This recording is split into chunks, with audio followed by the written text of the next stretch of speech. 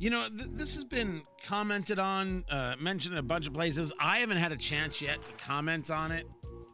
It was this economic advisor for Biden talking about the liberal order.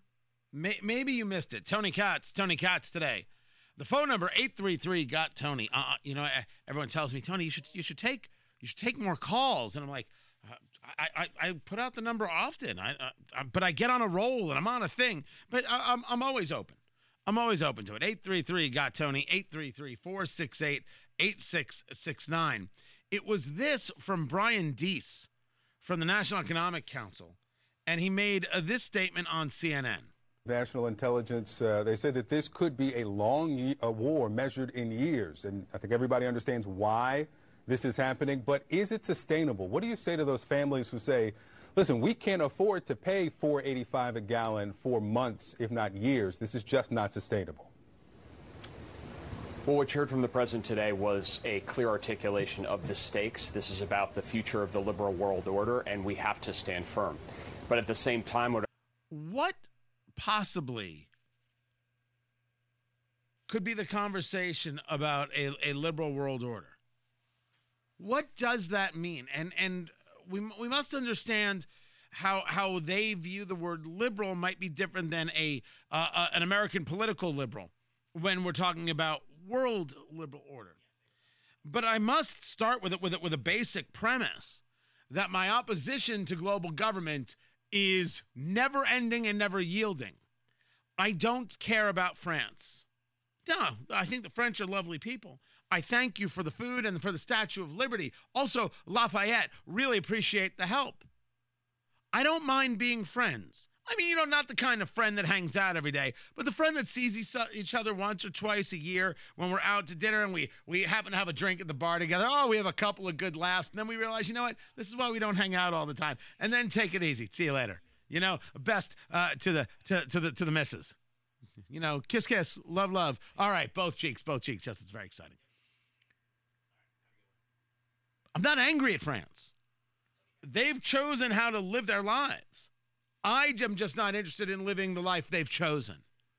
I am interested solely and exclusively in the American way of life.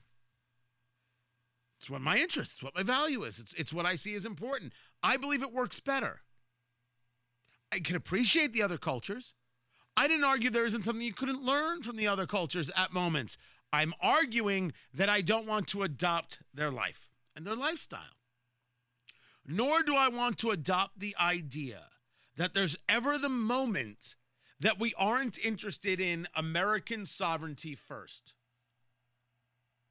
The one place where I think Trump got it right more than anything else was this idea of America first. It's about a recognition that we need to take care of ourselves. When we talk about the border and people coming across the border, I favor legal immigration. I favor legal immigration at all times. Anybody who favors illegal immigration, anyone who favors open borders, anyone who favors teaching people how to lie at the border and claim a refugee status, hates the nation that they live in. Now, I didn't say that my view of border policy, of legal immigration, might be different than your view of legal immigration. That's what elections are for. That's what debate is for. That's what we do. But if we go to the most baseline place where we agree with legal immigration and we oppose illegal immigration. So when you find people who favor illegal immigration by screaming things like no person is illegal, well, that's a person who doesn't believe in America first. That's a person who is wrong. And that's a person who needs to not have any power. And if other nations want to try and push pressure upon the United States to say, you should have more open borders, you should be more open, you should be more welcoming, I am not interested in how France and Germany view it. Because I believe that France and Germany have shown great examples of why an unfettered immigration policy is so bad.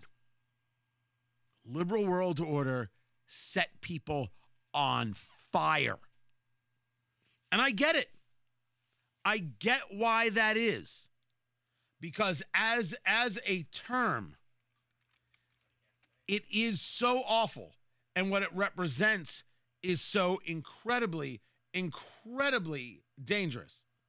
But it's not the only thing going on. Your car's seatbelt, safety miracle, or decapitation nightmare? What is the connection between rain and farming? The answer may surprise you. Heroin, sex, machine guns, flamethrowers, murder. There's no story here. We've just found that ratings go up when we say those words. It's time for the worst headline of the day. Subway employee killed, another injured over too much mayo.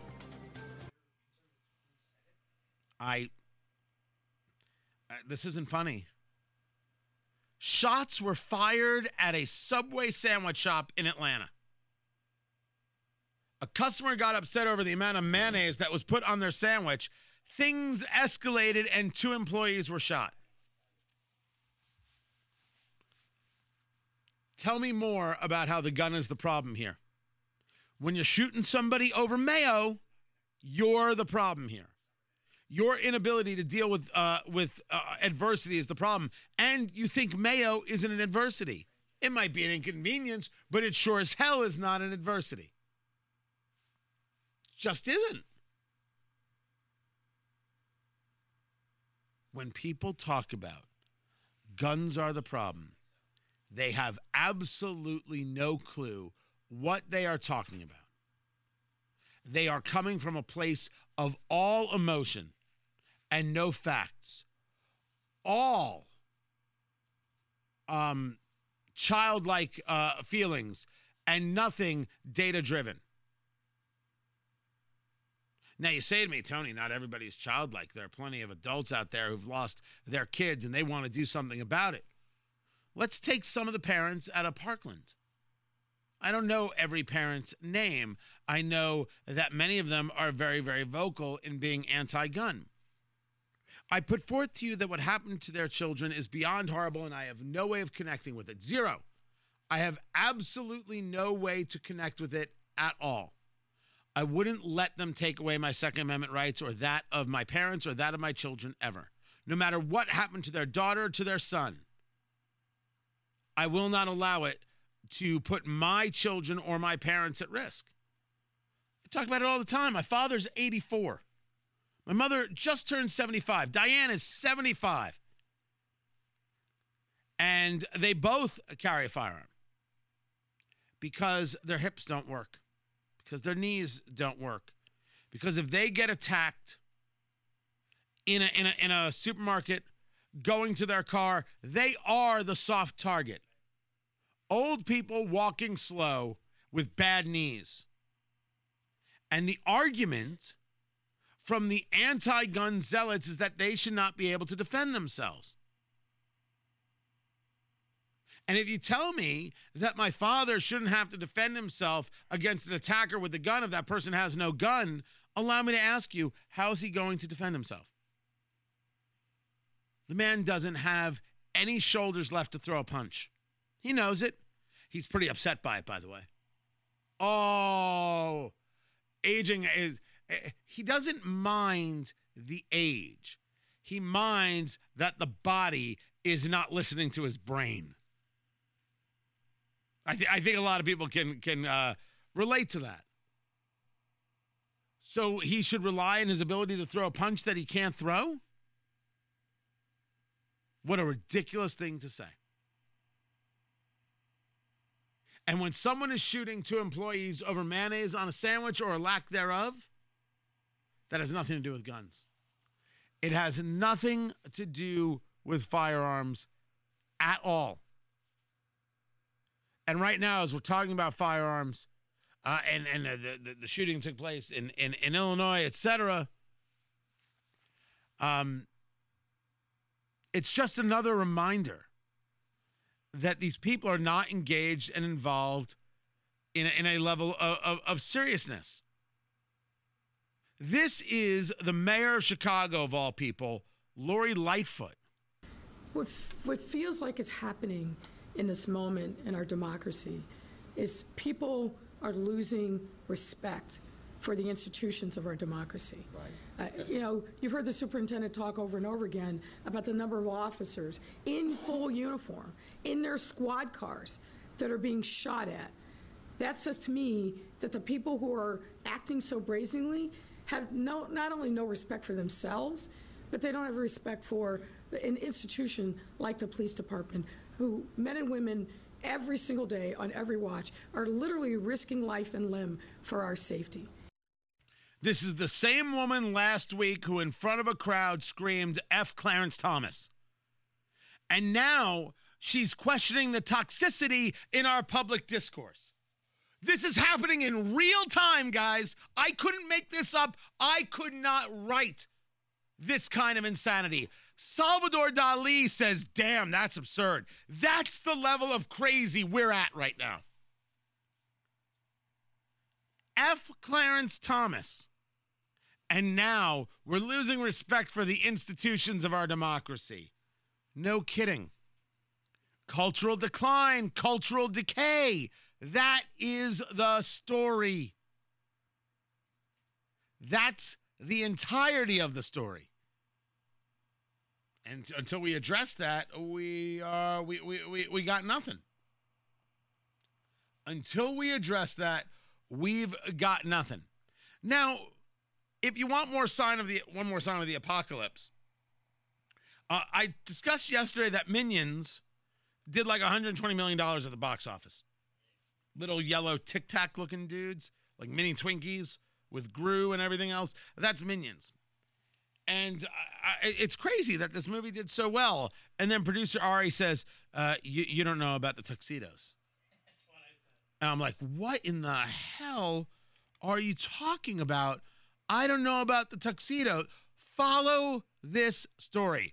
Just another reason why you need to know what your kids are doing on the Tickety Talks. They don't call it the Tickety Talks. I did right there. They do now? I'm that much of an influencer? Hot damn. Look at me. So there's a trend growing on TikTok. So the movie comes out. It's the rise of Gru, and people love Gru. If I could do a Gru impression, I would do one right now. Can you do a Gru impression? Hello, Tony. Is that Gru? Or is that Borat? No, it's nothing, is it? That's nothing. Oh. That's nothing. I'll turn off microphone now. Yes.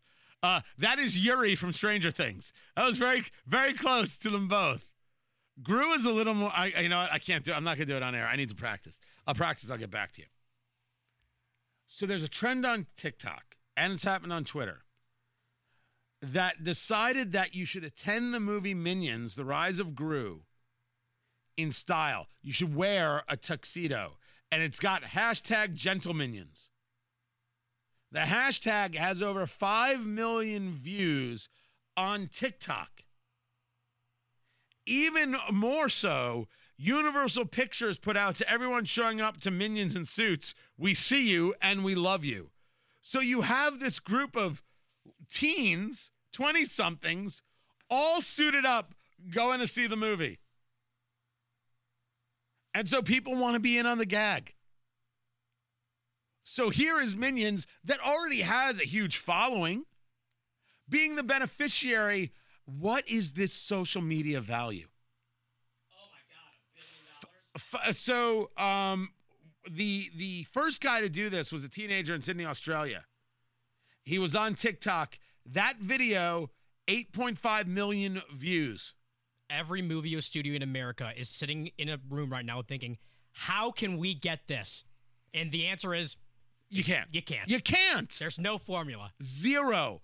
But Universal Pictures has made, I don't know if it would equate to $1 billion in free advertising, but I don't know if I would be surprised.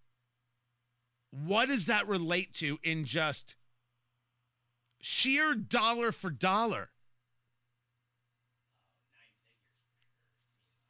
At least, and I think that's a more reasonable number. At least $100 million. It's incredible. Just one little weird bit of social media, and people are like, you know what? I can do that.